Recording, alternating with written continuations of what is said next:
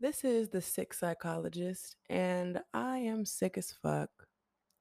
I think that realistically, I wanted to say that I graduated from the number one HBCU in America.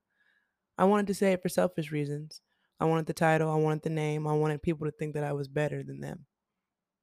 I'm releasing that today. And I hope that eventually a lot of us release elitism against our own kind, against our own color. The black body is put against each other, and we shouldn't do that, even if it means to get a degree for it. I think that realistically, there was a lot of pain that I experienced in the AUC, and a lot of people experienced pain. But what do you do when you've experienced enough? What does enough pain look like?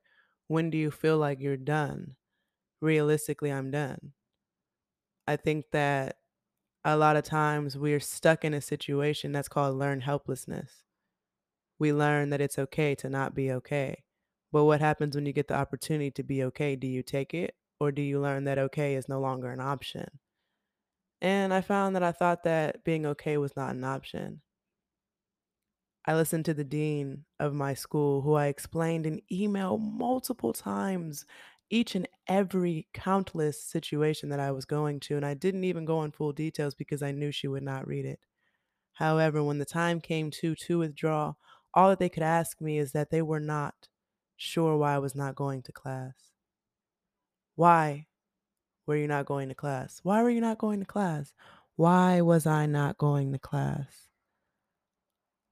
It's a fucking pandemic. People are dying. The world is changing.